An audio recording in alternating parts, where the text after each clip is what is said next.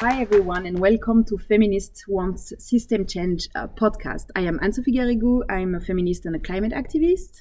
And my name is Emma and I'm also a feminist based in Brussels, but from Ireland, if you can't tell by my accent. And we're here today. Can you please state your name and present your organization? Yes, I'm Zeynep Banu Dalaman. I'm a feminist from Turkey.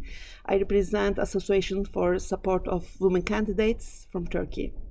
Okay, so the first question we wanted to ask you is, can you tell us a little bit about what it is like to be a woman involved in political activities in Turkey? It's like everywhere in the world, it's a difficult thing to be women politicians, especially in Turkey. As an association, we women's group struggle a lot in Turkey to put women in decision-making positions, but we cannot achieve a very good success to involve women in Turkey. We have some construction obstacles in Turkey. There is a quota system, but this quota system is not applied very well in Turkey because this is not sustained by the law. I think the best situation, the best thing to do in Turkey is to enter in zipper system. It would be good for women to be in politics, but this does not mean that women in Turkey are not interested in politics. We have many women in Turkey who are interested in politics, and they are mostly working in women branches of political parties, but these structures does not give them to be actively in politics. Okay. Thank you for sharing that. So why is it important for you to have access to feminist alternative media? Okay, this is my own area of research. As feminists, we are living in the area of third wave of feminism, but I believe that we are entered in fourth wave of feminism. I'm the only one. I think that I support this idea in Turkey. After the Jasmine Revolution in Turkey, Gezi Revolution, young feminists, especially young feminists, used social media and alternative media to be a part of feminist movement, because in second wave feminism is an orthodox type of feminism. There is a struggle between sisters, grandmothers and their young feminists to share their ideas properly, and this alternative media and social media give them the opportunity to share all the ideas that they want to share. And they use social media. For example, in Turkey, it's very highly. There are many platforms, initiatives constructed by young feminists. They only form their internet site, and they make write anything they want to say. They don't have to found an institution, any association. They only share their ideas, and they make good things in Turkey to change the youth in Turkey.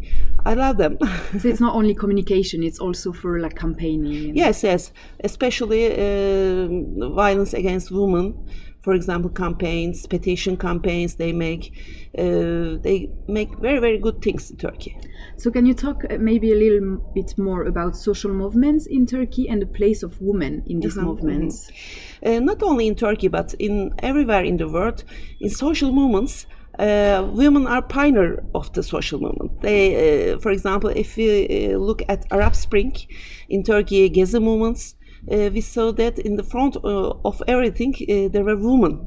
For example, in Tunisia, Lila Benbenni, in Egypt, Asma Mahfouz, in Yemen, Tawakkul Karman, all of these women pioneered the social movements in their countries.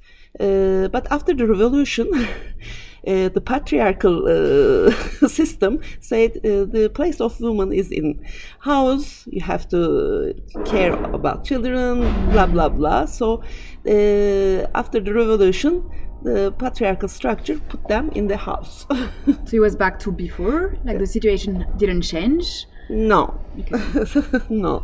It's a major problem of Beijing. We are now celebrating the Beijing 25 years. My institution, Kader, the association, was built in 1995 during the Beijing process. We are still struggling within this problem.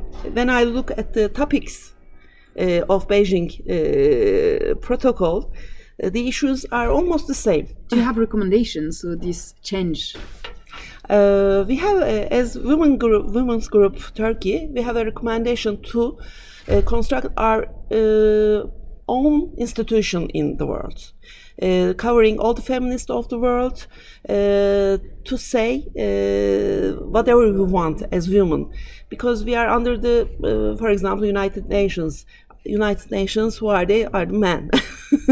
So we are on the auspices of all the patriarchal things. So this doesn't change anything. Not only in Turkey, everywhere in the world, the problems are the same, I think. I'm not sure that the feminist movement covers the LGBT and queer problem, especially. I think in this within these 3 days we will discuss this, because second wave movement doesn't include queer and LGBT movement in it. But I think in these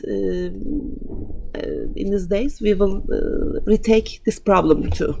That's great. Okay, and we have 1 minute left. Do you have anything else that you want to add before we... I was actually going to ask you, and I think this should be our bonus question at the end of the podcast. Okay. What's your favorite feminist quote? You need to prepare for that. Yes, I had to prepare one.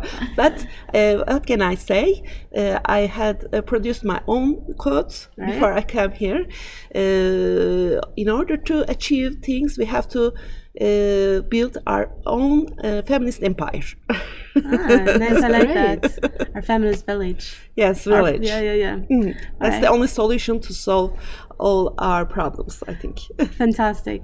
Well, thank you for being here, Zainab. It was really interesting hearing what you're doing back home in Turkey. It was really amazing to talk to you. Thank you so much. And enjoy the rest of the time here at in Geneva at the Beijing platform.